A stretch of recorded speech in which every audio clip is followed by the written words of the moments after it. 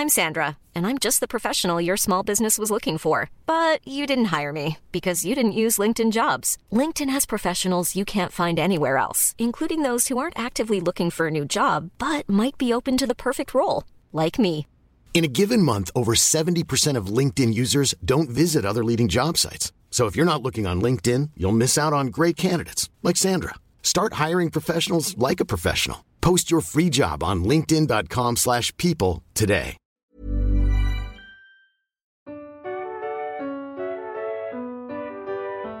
One day in the pub, Seb and Verity were socialising with hilarity.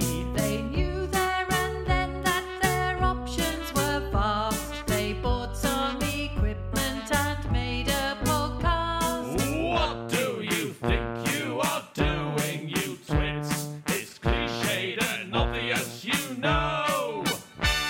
If this doesn't work well, then we'll call it quits. But right now, just listen to our show. It's called Three in a Bar. We'll talk to musicians about their lives so far. Three in a bar. We hope that you like it, okay? Hooray! Hello, welcome back. Hello. We're back again. Yeah, we're back. It's episode 5. Yeah. This is Three in a Bar. It's a podcast all about music and musicians and who they are as people. Yes. And, A little snapshot of their lives, if you will. So who have we got in the draw this week, Seb? in the draw this week, Yeah. hang on. Whoa, not that. Always an In the active draw, one.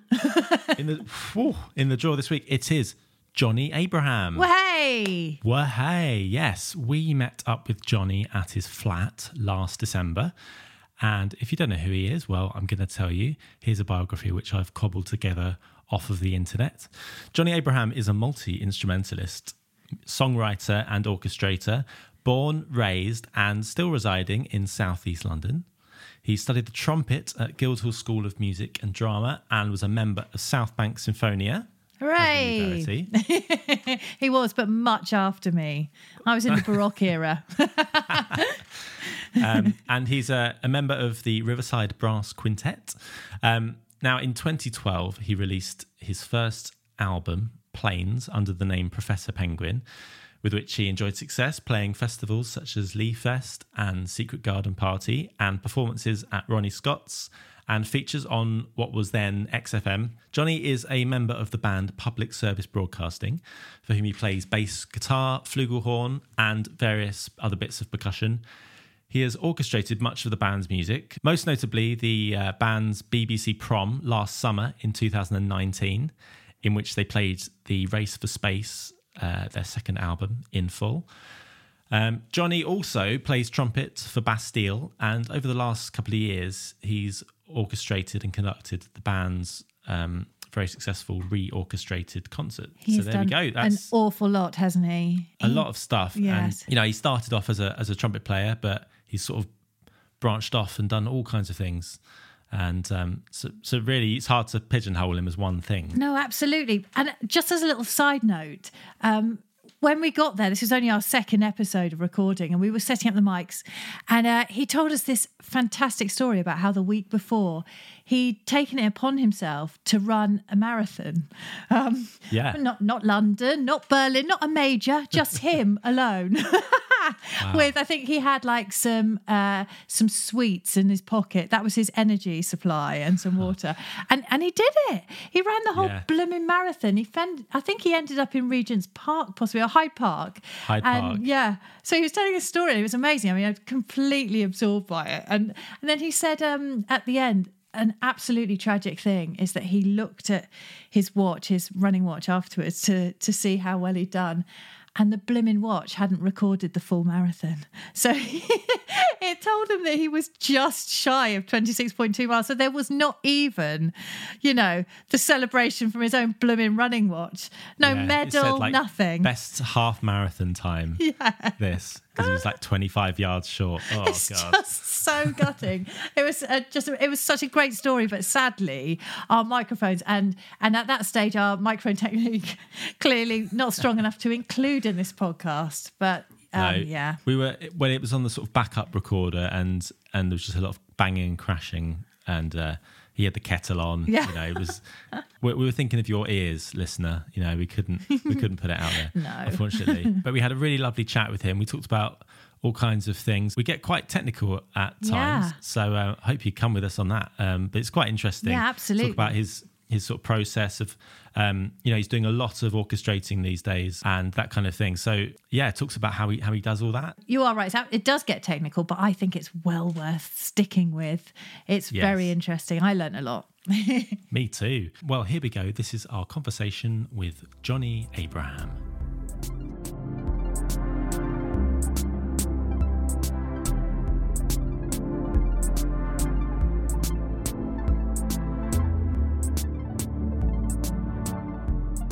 Anyone watching his Dark Materials? Oh, wow. No, because I haven't read the books yet. I think you can watch. Do you think? Well, it's a bit upsetting. the books though, are brilliant, Because they're supposed to be though. amazing, aren't Yeah. they? Yeah. Is it really good? Is the series? yeah, better it's than the good. I'm a film? bit behind because I had to wait for Charlotte to get back. I think I'm like three episodes in. I'm up to date. Oh, great. Yeah. God. And it's an amazing thing because especially the way that TV is now and having it on demand all the time, having it on your phone or an iPad or whatever. I think this has got to be the first thing I've watched in ages where I watch it, or at least try and watch it on a Sunday night Yeah. As it comes out. as it comes That's out. great. And that's really, it's really fun. And it is quite special, I think. Yeah. When you, of course, it's an illusion because you can get it all the time. But when you feel like this is happening live, that's very exciting. Yeah. Yeah, it's like when a song comes on the radio that's great. Yeah. It's better than if you just put it on Spotify because Yeah. you know that Definitely. everyone else is listening to it at the same time. Yeah. And there's that thing on the radio of where you have the this is going away from his Dark Materials now, maybe too soon because it's really good. We can bring it back. We'll bring it back, but It's okay. I don't want any spoilers. okay, yeah, no spoilers. There's a bear. Oh, shit. There is a bear, yeah.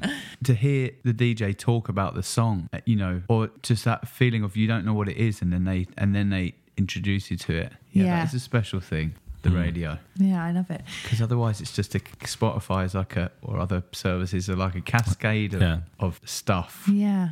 I don't know, maybe. But I like an album for the same sort of reasons. Like I Yeah. feel like listening to a full album, isn't it a brilliant thing? It And is a getting to brilliant really thing. get absorbed into the whole thing. Like, I don't know, it just feels like everything's just so a little bit here, a little bit there. And it's just great to have a complete article, isn't it? Yeah.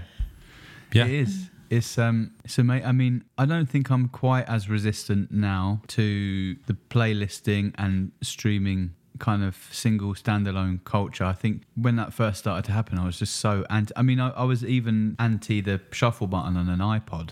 Yeah. I just couldn't understand why. And I had a friend at school who went a stage further, who had this Discman thing that he used to walk to school with, and he just was so resistant to iPods and was just like convinced that it was taking the meaning away. Yeah. It's pretty extreme now looking back on it. But he had his, just wallet of CDs that he put in his school bag. Yeah. And these proper like over-ear headphones that Yeah. with a really long cable that he used to drag behind him Yeah. walking into school.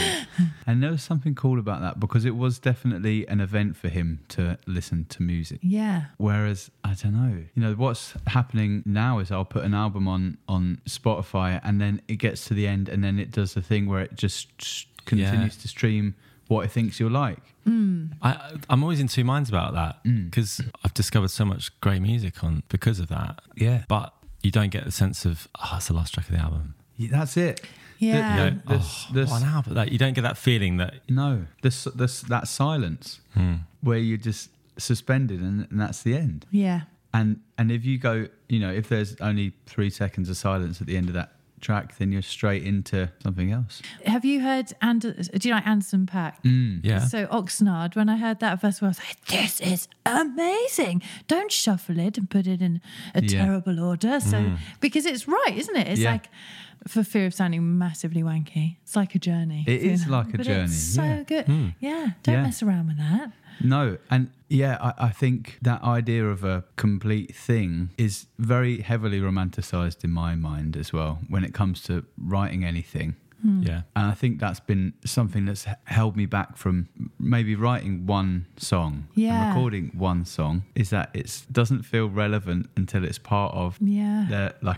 the story that you're trying to tell, or the atmosphere that you're trying to create. You know, but there's room for both now in my mind and Yeah. in the world. So do you feel like that holds you back sometimes from when you've written Absolutely, songs? yeah. Yeah. Because I mean, certainly it certainly is at the moment, in so much as I have 10 songs, and in my mind, that's how long track-wise I want an album Yeah. to be, and Yeah. I want it to be between 2 certain minute points, just using that kind of structure to kind of limit what I can do.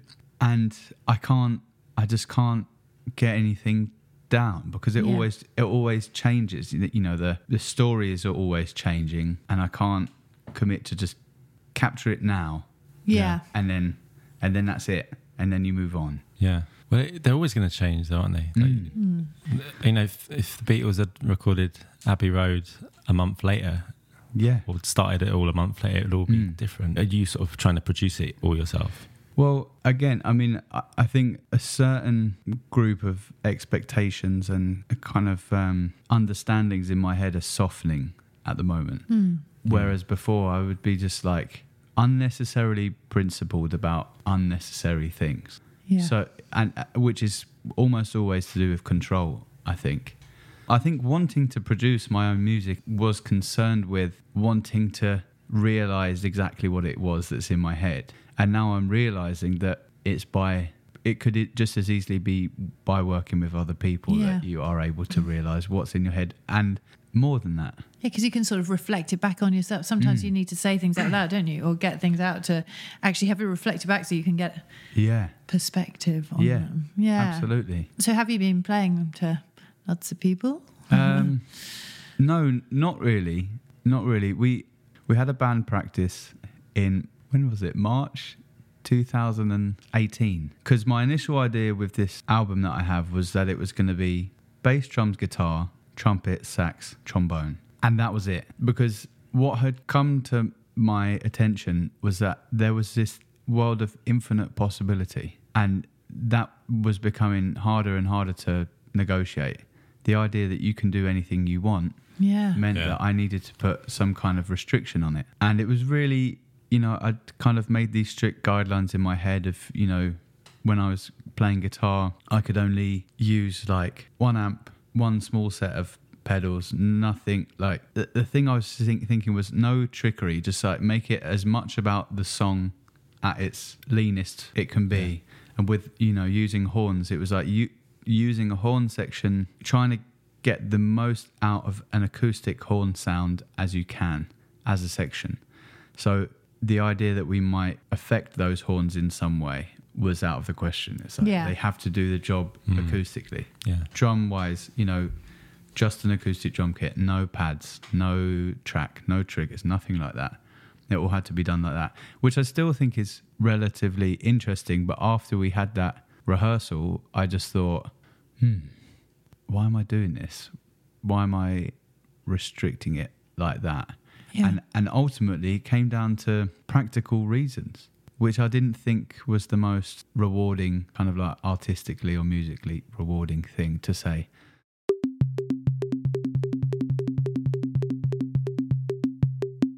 The first band I had when I was at college, we supported public service broadcasting at XOYO, and there were, I think that night, there were 10 of us. There's Professor Penguin. Professor Penguin. And there were 10 of us on stage. And the then manager of the PSB said to me at the end, he was like, you'll never be able to do this with that many people. Yeah. And I kind of like defiantly, you know, like stamped my foot. And The Blazing Squad did it. exactly. So Solid Crew. Yeah. Let's not forget those lads. You know, kind of heartbreakingly, it's right. Sounds a bit pathetic, really, but just having had that happen, and that band was so, the kind of noise of that band, and the energy of that band was so joyful for me, but it just didn't feel real. It wasn't a reasonable thing. Yeah. You know, you couldn't tie people down, you couldn't pay people. It was just a heavily romanticized thing. It's Yeah. like, oh, we can do this.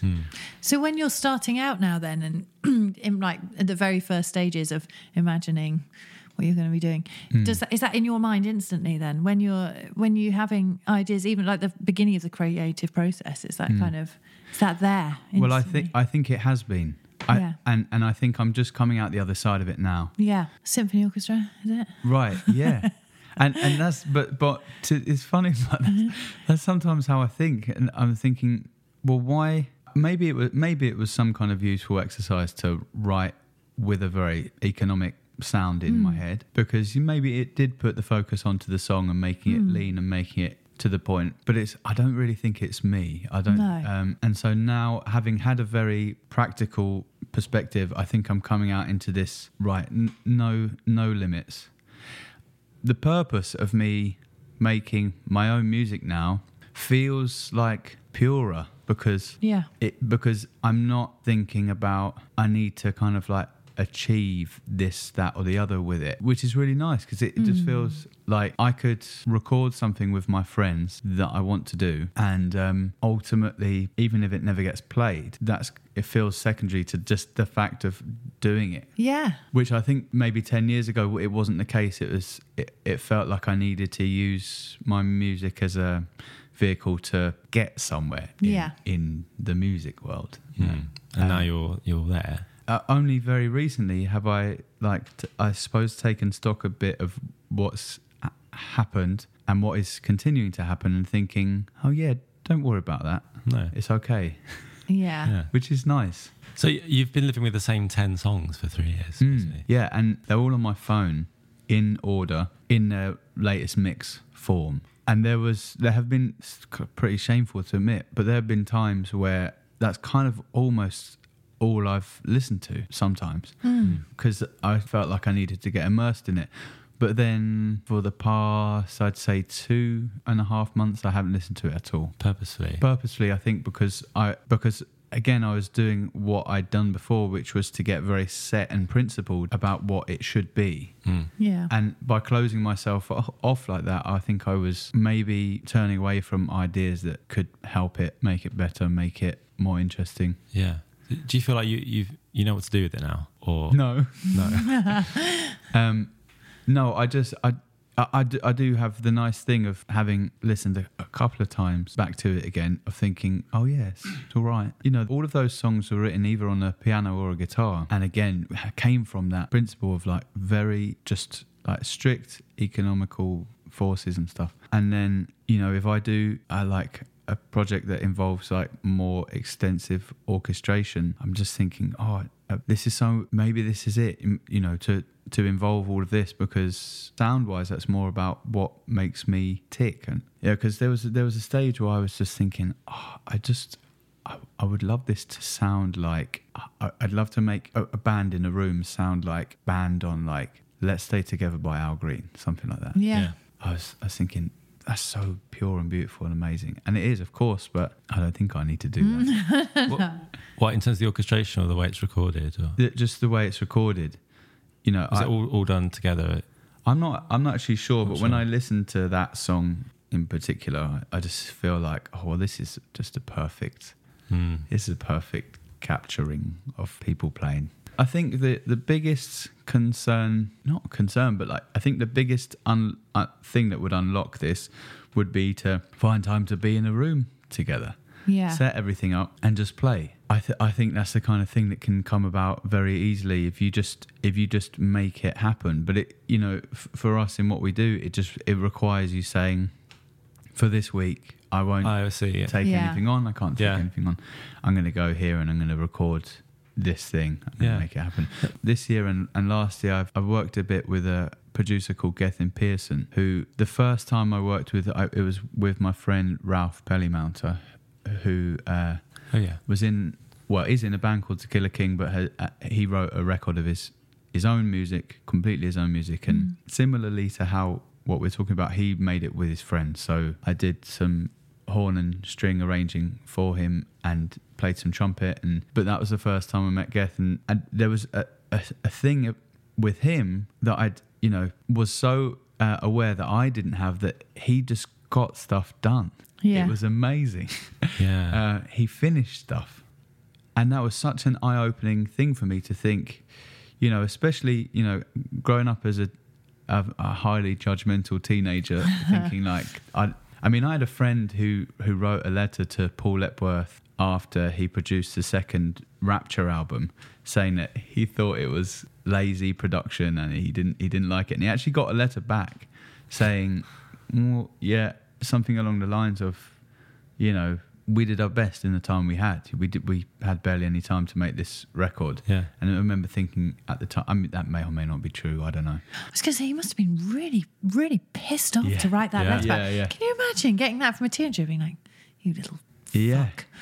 Yeah. That's amazing. Yeah. He got a response back. And the truth of that aside, it was one of those things that even now I thought, oh yeah, you don't complete the cycle until you finish it. Yeah. You have hundreds of ideas, but they only have their meaning surely when they're finished and when people can listen to them. Like music or art in any case is about completing that cycle and engaging some kind of chemistry, I think. So yeah, with Gethin, I just thought, oh, this is amazing. But he has just finished an album with Badly Drawn Boy. Wow. Great. So I did a bit of arranging and a bit of playing on, and Damon is amazing and creative and written great songs. But again, I think has probably struggled with the idea of finishing something. Yeah. And then I went up to Stockport to do my couple of days and just was with Gethin again, and he just gets stuff done and has this boundless energy that takes you through, carries you through. And that was a very special thing to be around, to be aware of, was just whatever it is that I'm working on, it could just be a continuous thing that just goes, and that's, relating to my own songs now, it's how it's becoming. It could just go on and on and on and on and on, because it's never going to be perfect. And it's so, okay, we're musicians, so maybe take it with a pinch of salt, but it is courageous and brave to me, the idea that someone Apologies for that. It's very finishes rude. something, Yeah. Yeah. It's like they have the presence of mind to say it's done, and off it goes.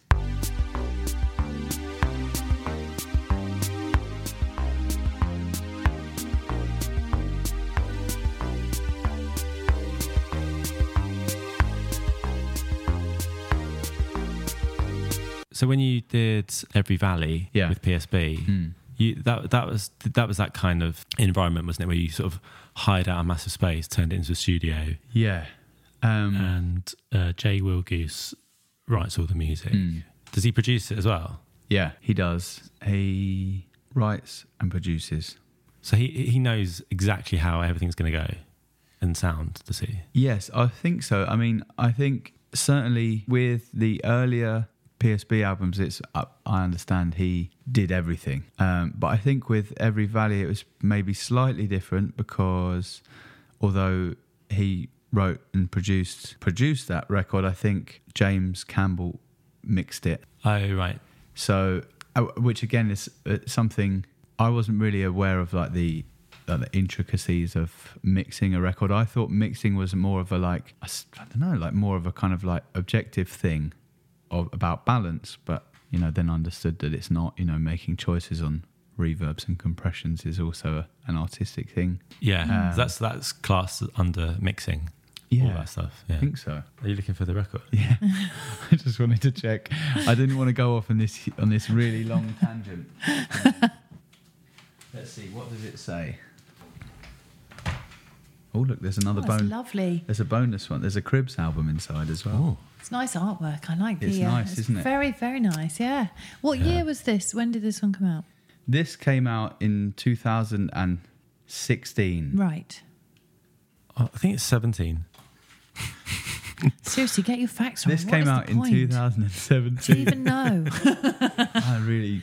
Are you sure you're on this? Here we go. Look. It's a very good artwork because it looked from afar. it looks like a photo of a landscape, I think. Yeah, but is it not? But it's not. It's some I thought it was too. it's some paint. It's painting. Oh my God, that's fantastic. Oh, here we go. Engineer James Campbell. Produced and okay, so I was wrong. It's engineered by James Campbell. It's produced and mixed by Jay Wilgoose, Jay Wilgoose Esquire. So It was on there. yeah, he certainly wouldn't want me to get that wrong. No. So Glad you checked. yeah. You had a lot of the hand in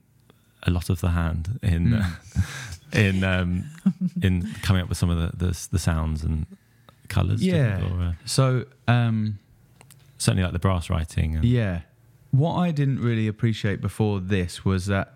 So, and a really nice, refreshing thing was that when Jay sent me the demos of anything with like wind brass strings on, he would send me the stems of what he'd done, but with this, you know, he would just say, well, this is strings, this is brass, but then it was left up to me as to how that was instrumented. Okay. Instrumented? Yeah, that's it. Okay. Yeah. I do worry.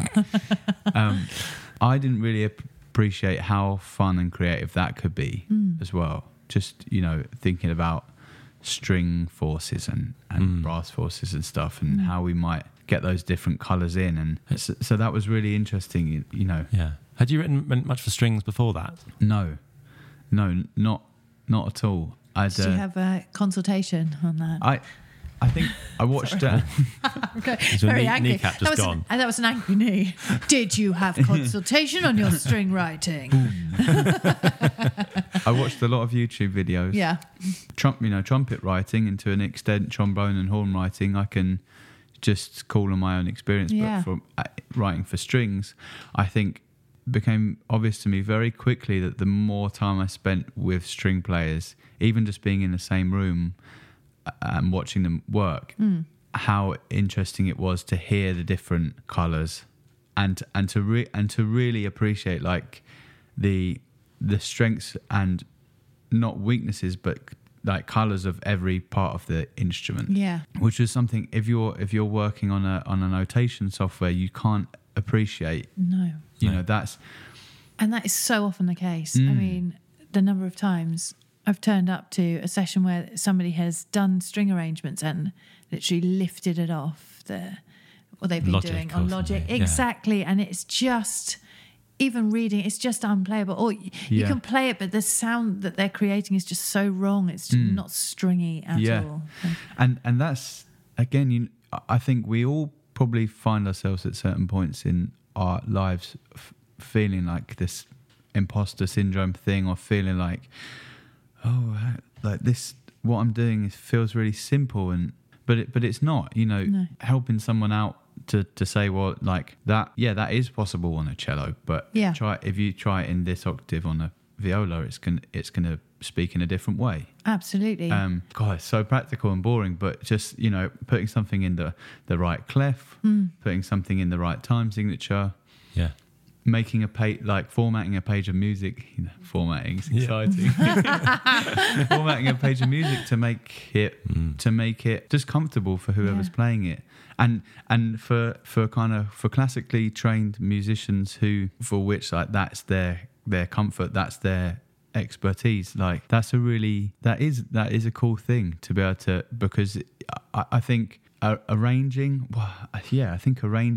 and producing, they're a similar thing, because it's about wanting to get the most out of the forces, the people that you have. yeah.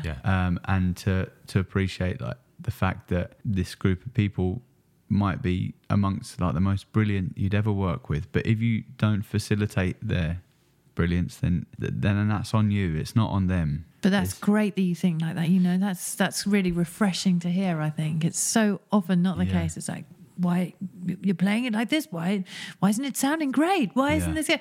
And no acceptance of that. So that's perfect. Yeah. From an arranging point of view as well, I don't really think there are bad songs. I don't think they necessarily exist. I mean, I suppose, yes, you can get a bad song if it has like playing that doesn't make you feel anything and an arrangement that doesn't make you feel anything. But there are things that, you know, if you kind of bake everything down to its simplest components, you can just find a way to present it that, you know.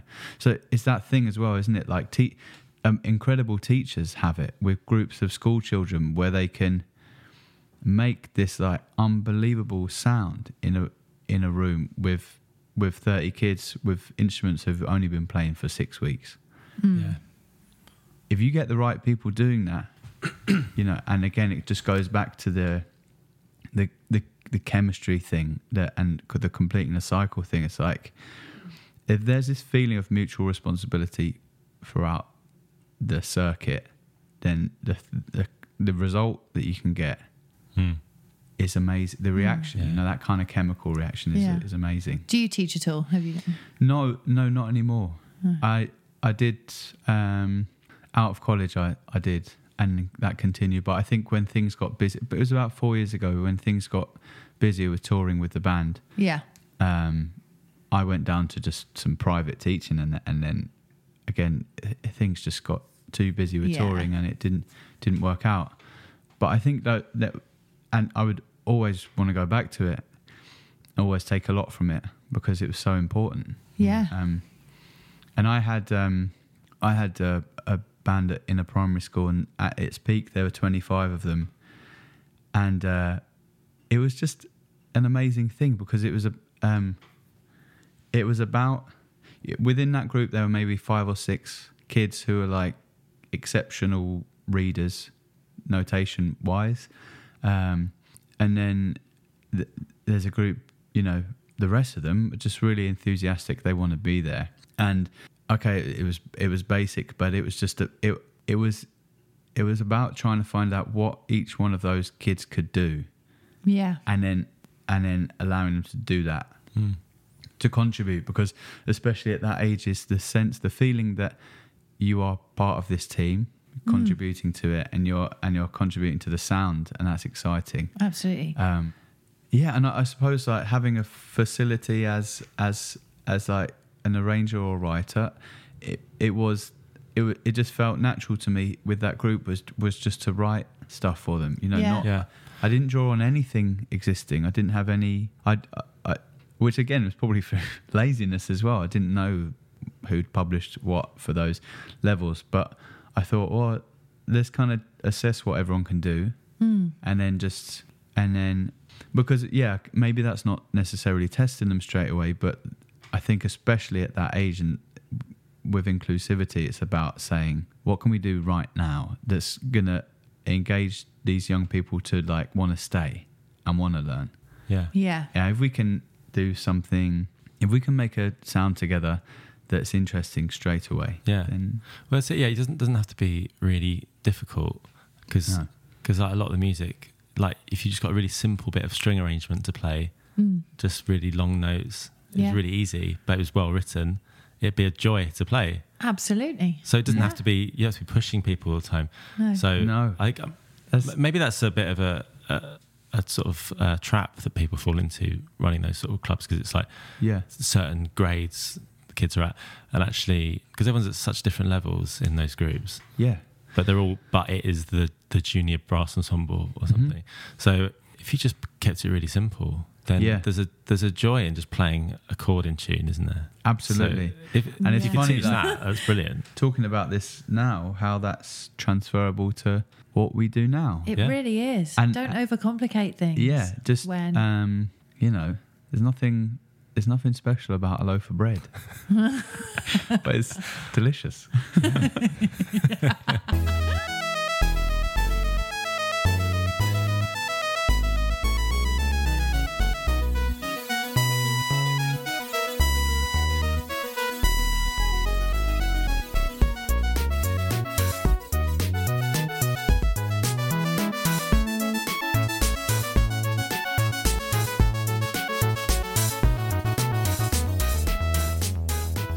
I'm interested in how, so for the recent prom in the summer with PSB, celebrating the music of The Race for Space from what year? The Race for Space was 2015. Hang on, I've got it down here. I think we recorded 15. it in 14. Yes, but it came out in 15. Yeah. So that was with the multi-story It was. Yeah. orchestra. Yeah. Is that their full name? The multi-story the multi-story orchestra. orchestra. Yeah.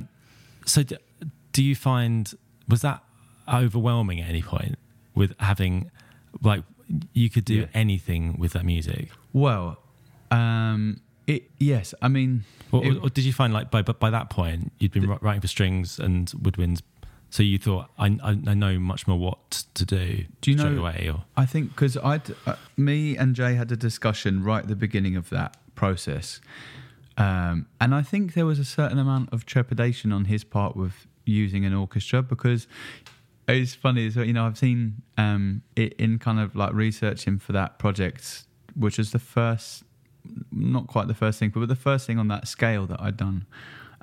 I looked up some things and found some really outlandish stuff with Rock Band and orchestra. Like, there's a Deep Purple with the RPO that's just like so outrageous and bombastic. Brilliant. And I think that for Jay, he probably had a bit in his mind of thinking, I don't want it to go into that territory. that symphonic rock. Yeah. Right? And absolutely, I was with him on that. So I think we were kind of on a similar page from the beginning. So I think the kind of, like, I suppose the tagline that we came to was that we were in this gig, we wanted to use the orchestra to kind of augment the colours of the record, really. So in doing that, but, you know, to do that, what we did was to break down the tracks into stems and find individual parts and see how those parts might fit. So, I mean, one of the things that comes to mind is if you have a normal 6-string guitar and you have a finger-picked part played across 4 strings, you know, kind of like thumb on the E string and then like the 3 fingers above playing like an arpeggio type figure on it. Yeah. How might that sound if you use like a bassoon as the thumb, a clarinet as the index finger, and the 2 oboes as the 3rd and 4th finger? And we ended up doing that a lot, that kind of thing, which again, just came down a lot of the time to like harmonic color, really. I think in that show, and then there were interludes in between where we were able to stop as a band, stop playing and hear the orchestra, which is a really special thing. So did you work with Jay Wilgoose through Logic or something? So you get the stems and then you'd change the sounds? Yeah, so he sent me the stems. I put them into my Logic and was able to obviously just solo stuff and hear like this guitar on its own or this synth on its own. But he left me to my own devices, really. You know, there was a stage at the beginning where, you know, it was less clear. He was writing something completely different at this time, so I was quite immersed in that. And I was doing this. We were in different places and we couldn't see each other kind of physically, so we, you know, chat on the phone a bit or text or whatever. But he kind of left me to it. And I think once we landed on the same page creatively, which was, again, you know, because there would be opportunities to expand this and to write new music. You know, there was an interlude for the other side that was just, again, so simple. And in that, you know, he was saying the idea for that was just visually like a shot of open space and the camera pans and then this moon comes into view. And that's what it was. His way of capturing that was just kind of long held chords and this like repeating vibraphone ostinato and then a cello melody, which is kind of like Fine doubled. choice. Yeah, well, it always is. Yeah. Doubled at times with the flute and then a French horn. That was the only real new piece of music, other than the intro and the outro, which were kind of my my orchestral arranging interpretations of the, I suppose what you'd call the secret track at the end of The Race for Space, which comes after Tomorrow, which is kind of this ambient textural piece. So there was one of those at the beginning, one of those at the end, and this other side interlude. So anyway, we could have extended it with new movements and new things, but he was very careful in constructing that record to build a story. Yeah. So it was about not wanting to interrupt that flow too much. Yeah. And just letting it be the piece that it was. It was amazing how quickly it came together. Brilliant. But just, testament to the orchestra and to Chris Stark, who's conducting it, and to the unbelievable team who engineered it. It was mind-blowing, know. And even that night when we did the show, I think there was a 45-minute changeover where BBC Now had to get off and we had to get on. And it was just like, it was just mind-blowing to me, that the amazing calmness and skill of the team who were engineering and teching that show. It was amazing because it kind of like dissolves any stress around, you can just do your music thing then. Yeah. Because everybody's accommodating you in the best way. Yeah. But no, we'd had a workshop with the strings and we'd had a workshop with percussion. And it was in those two sessions that I realised things were working as they should. And then especially with the percussion section, we had more time together and we were able to talk about, they were complete experts in what beaters to use and like different bowed sounds from cymbals and vibraphones and crotales and stuff like that. So that was such a special thing because it is overwhelming. Yeah. The scale of an orchestra. And God, beaters and things, I would not even think about that. Yeah. I mean, obviously that's going to make a huge difference. Yeah, massive. As an arranger, producer of something, just trying to facilitate your idea as quickly as possible in order for the people who are involved to get on board with it. Yeah. So it is something as dull sounding as, are you hitting a bass drum with a hard head beater or like a really soft, large beater? They're completely different things. And if you notate that, unless you give the direction of what kind of beater to use, you are going to change like wildly sometimes the feeling of that sound. And I used like a soft headed beater on a bass drum in some of those arrangements to just like, I don't think you hear it as much as you feel it. No. I know exactly the sound you mean. I don't think I noticed it at the time, but I know that it's a thing that hits you in the chest, that kind of that sort of. Yeah. It's like, so it's like it's why like Beethoven symphonies sound so exciting. It's the timpani. It's that boom. It's that. You go, what is that? It's amazing. It's the timpani, isn't it? And maybe the cellist. Yeah. And probably cellos. there was always one example that's stuck out in my mind ever since it happened. When I was at college and we did Mahler 2 in the fourth movement of chorale at the start of that movement, which is, I remember being in a trumpet section, like feeling like this is a brass chorale, which it is, but then you notice that the contrabassoon is playing as well. And although like that instrument has like a certain amount of like volume volume wise, it could be kind of, the question of, is it necessary is a strange one, because you think like, what's it doing? We don't really, that note's being covered by a bass trombone or tuba or something. Why do we need it there? And then you hear it and it's like the kind of like the fizz, the kind of like the crackle almost of a contrabassoon, which is so beautiful and special. Yeah. And like that's one of those like just really super nerdy arrangement things that I just find so exciting, is that I feel like that's when you start to like deal in like a more like magical realm. Yeah. When people can't necessarily put their finger on why a sound is so special. Yeah.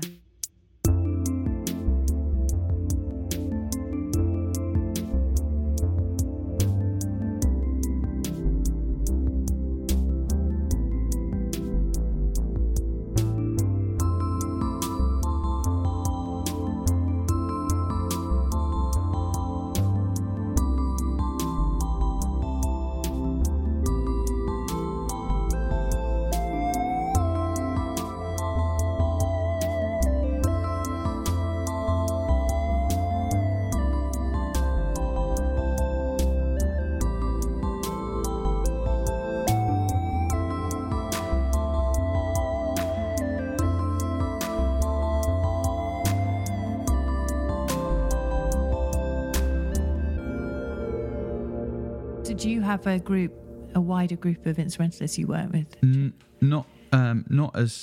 Not specifically string players. I mean, the best example that comes to mind with that is Old Dirty Bastards. Yeah. Which is like, I just kind of smile and kind of pulse with excitement anytime I think about them or talk about them. Yeah. Talk about us. Is that it's getting to a stage where you appreciate each other's playing and know each other's playing to an extent where you, when you are arranging something, you hear the person playing it in your head as you're writing it. Yeah. That's the great, beautiful thing about that group, is that we're starting now to appreciate, like, or have been appreciating for a while, that there isn't such thing as a weak link. No. Because it's about understanding that everybody has this great strength, and you have a range of great strengths. And if you ask someone to like implement whatever that is, they're just going to do the best job. It's going to sound amazing. Yeah. If you put that expectation on someone else, then you might be disappointed. But we've only got to that kind of intimate place through 7 years of doing it. Yeah.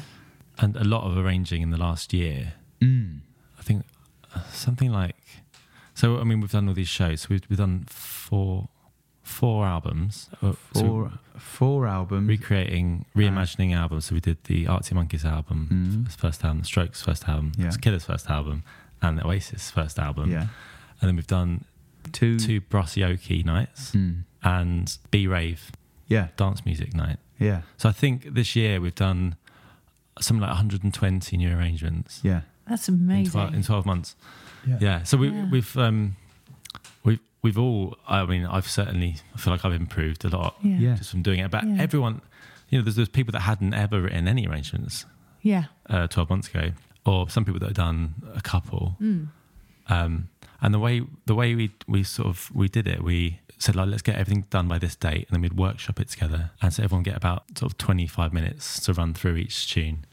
There's just a sort of unspoken pressure there to have already done the work and make it really good. So it's just a brilliant way of making everyone better, and everyone's feeding off each other and wants to be good. So everyone's improved. It's such a great thing when you're working as a unit like that, and it's just coming together. And like you're saying, you can just sort of second guess what everyone does, can't you? And just it's in a really great way. Yeah. And drums as well. Like, none of us knew how to write for drums. No one even wrote drum parts until that was the biggest until this year. What do you do? For a lot of people. If you could just hit it, then I think they'd just give him really like a tuba part or something. It would say at the top left-hand corner, rock beats. And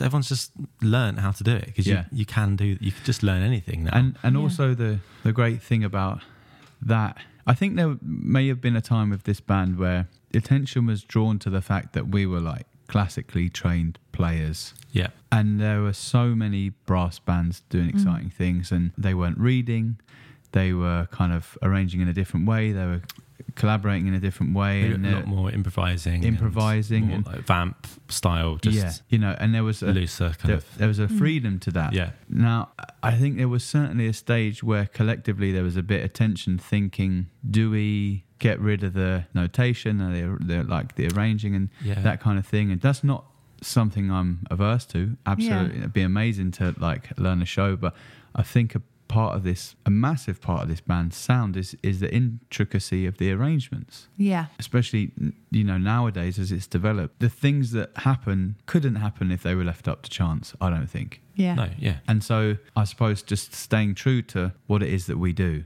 and having got over that period of thinking like, maybe we get rid of the notation and we just start to learn things in a different way. Yeah.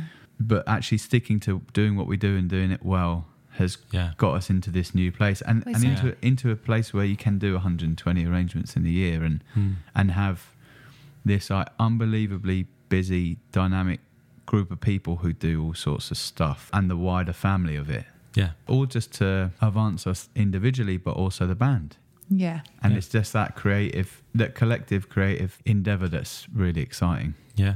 Well, I suppose that's the niche that you've carved as well, because you're not trying to fall into the trap of trying to be something you're like somebody else or another group or another style. That's brilliant. It does feel like we've found our own voice and we're all playing to our strengths. And, I don't know, did you ever do that at college or orchestration or no? No.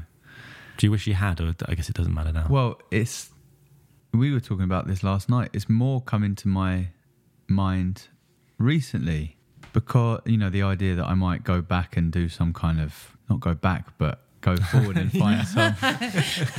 You're going to move into halls. Back in time. Michael J. Fox.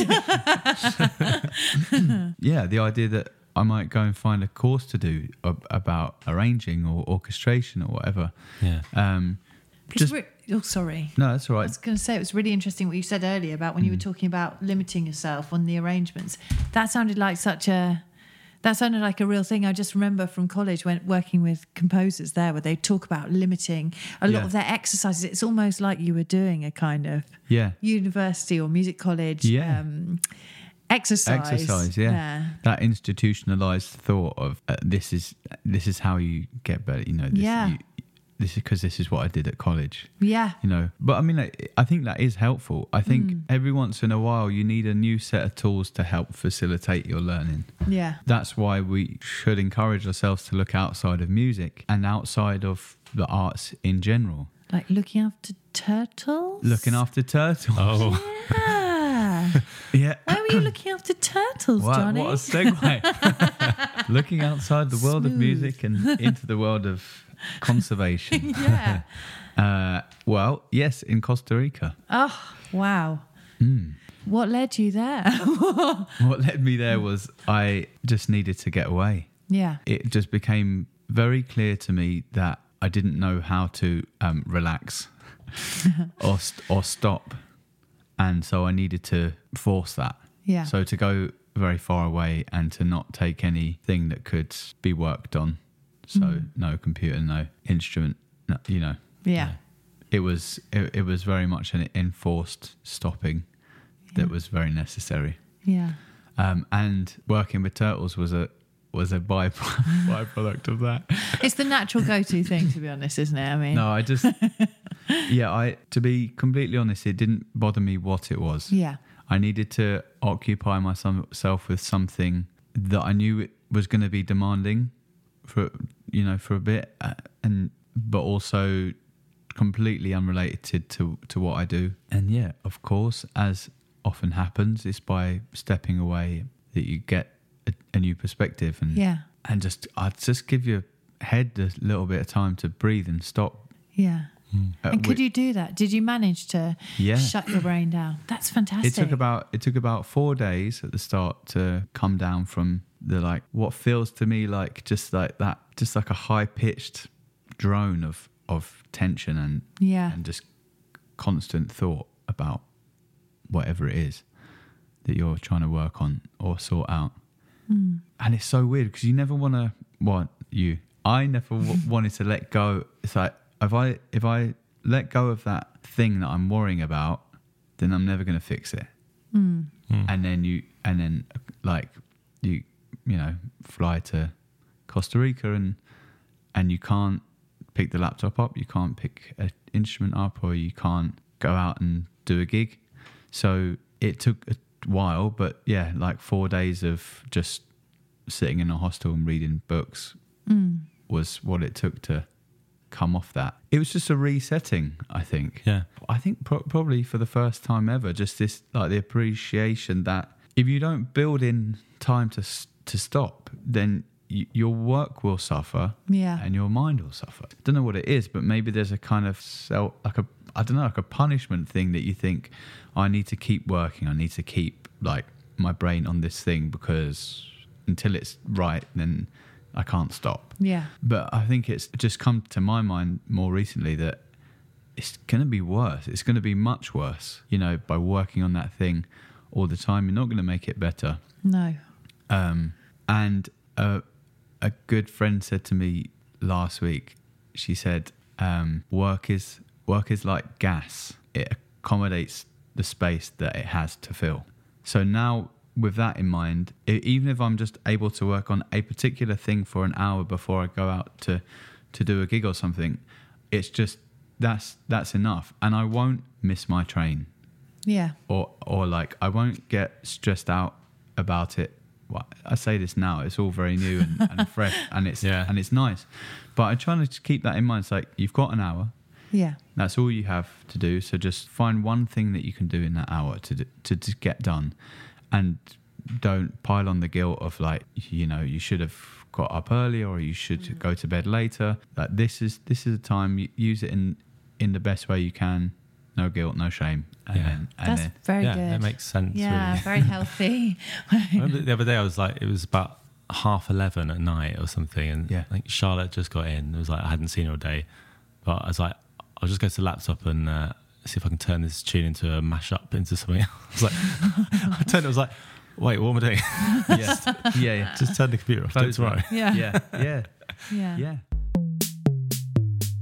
There's a mixing engineer called Andy Sheps. I watched an interview with him a while ago, and he was talking about how it's changed for him. He would send off a mix to an artist or management or something, and accompany that mix with a long email detailing the reasons why he did what he did, and how he chose to balance this here and do this here and use this whatever.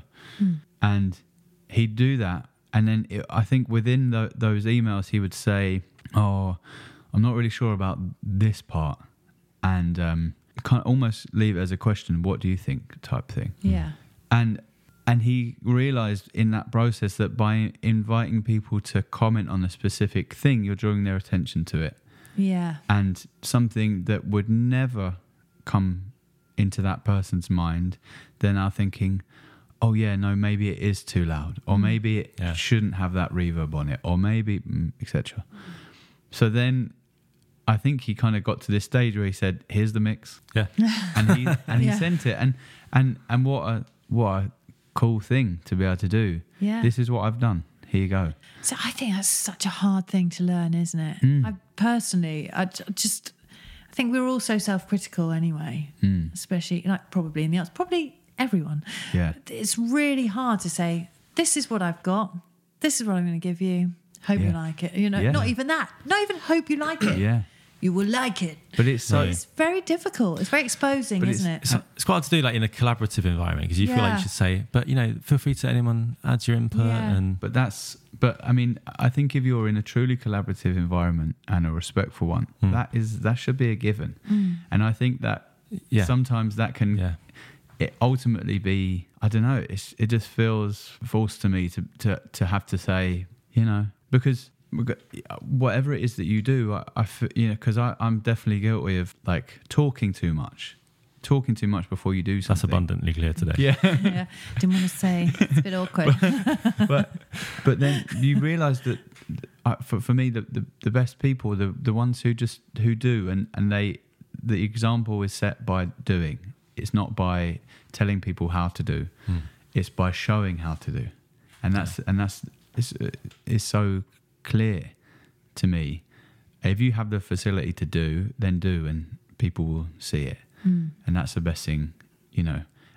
And I suppose working with amazing people is that they latch on to whatever it is that you're doing, and they contribute to it, and vice versa. But yeah, it just came into my mind.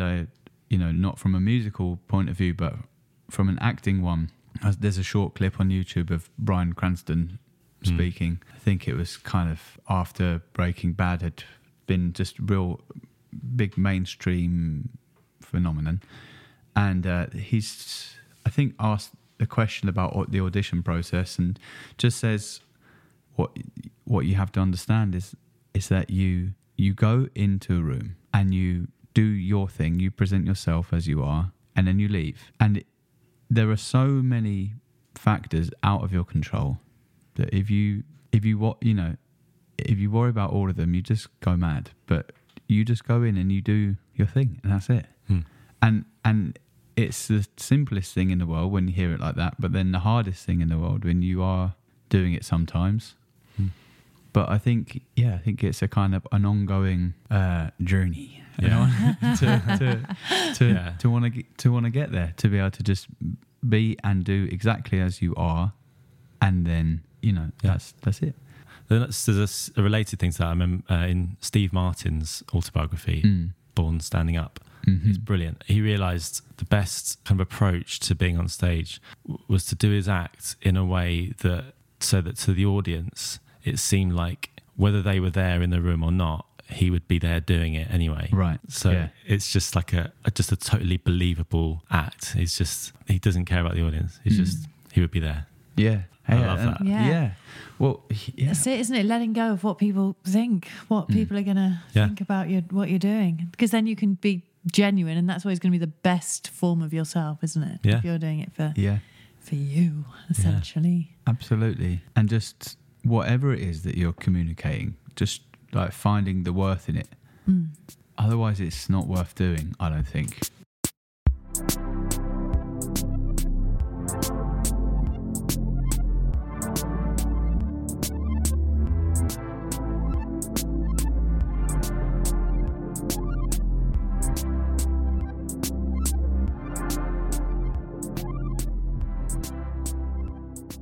So that was Johnny. Yeah. Oh, he was great, wasn't he?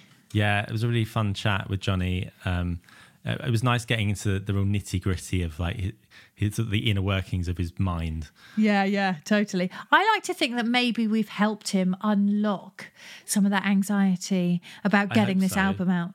Yeah, do you think? So. Yeah, I mean, I spoke to him recently, and he, during the lockdown, I think he had some projects he had to get finished. But now he's done that, so he's just solely working on those tracks now. Oh, good. Which is great. I hope he gives us a dedication. I hope so. Do you think?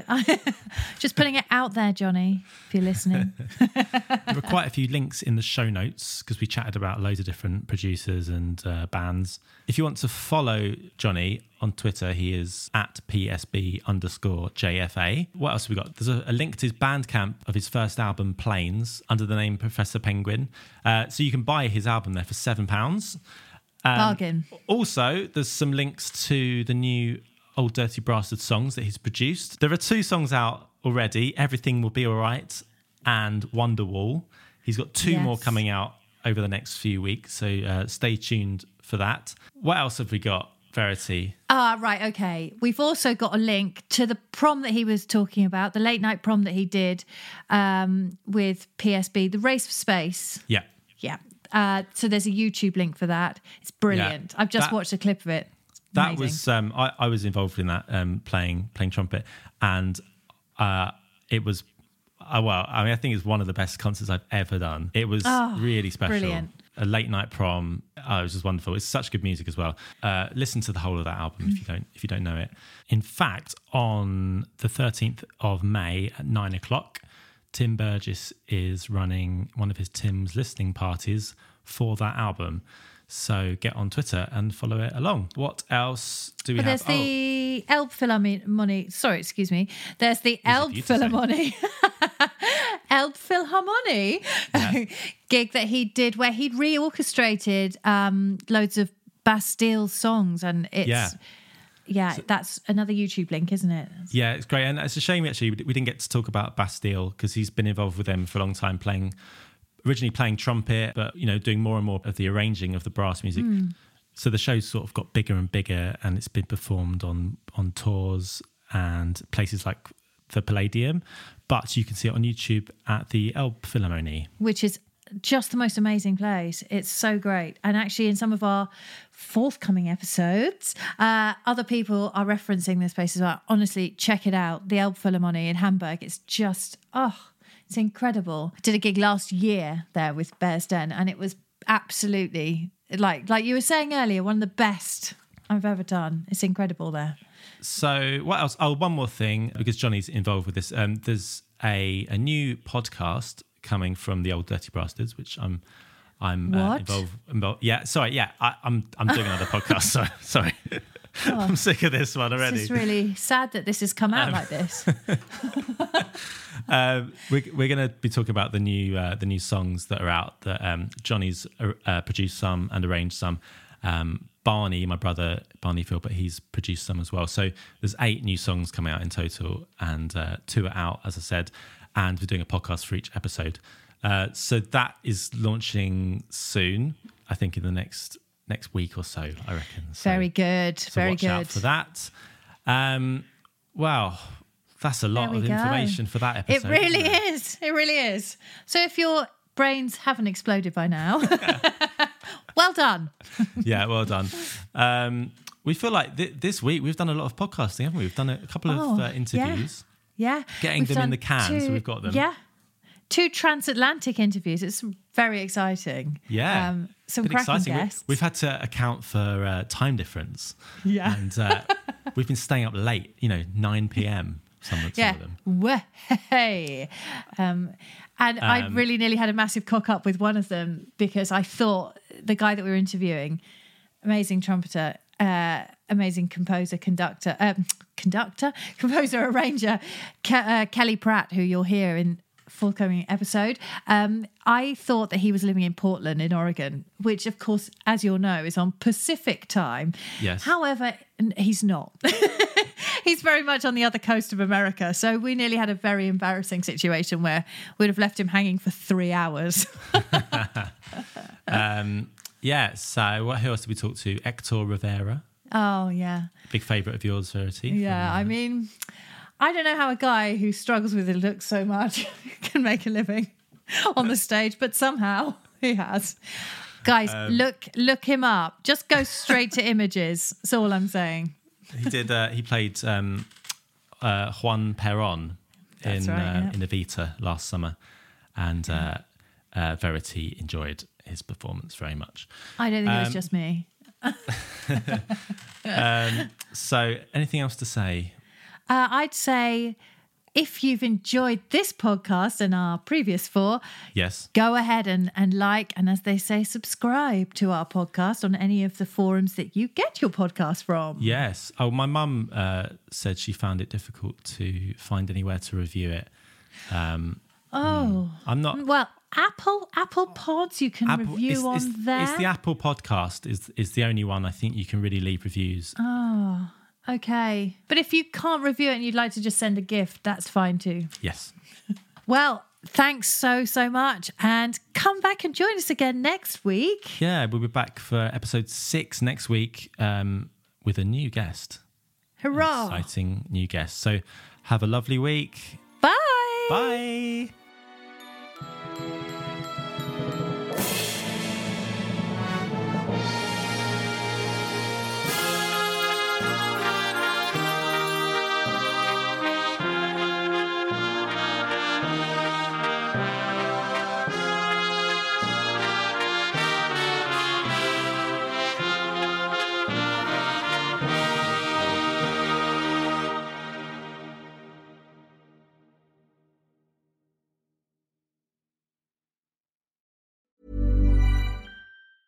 Hey, it's Paige DeSorbo from Giggly Squad. High quality fashion without the price tag. Say hello to Quince.